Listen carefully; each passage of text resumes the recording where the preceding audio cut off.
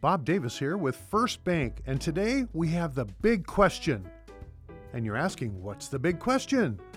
Why would you want to own a home? Well, let me hit the three top areas. Number one, wealth. It's a wealth creator. Number two, stability.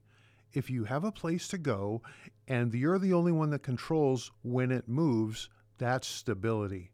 Finally, something that even when you're young, you want to have, and that's better health. Let's talk about wealth.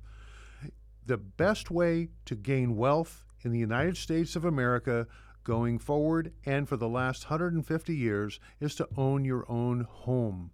Simply put, figure out how to get it done. Number two, stability.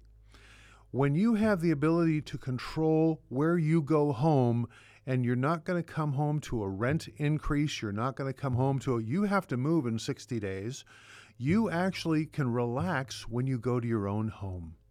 And then finally, let's talk about something that I am actually not qualified to talk to you about. That's better health.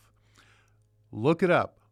Ownership of a home and better health. You'll be amazed at what you find. Get back to me and let me know what you find.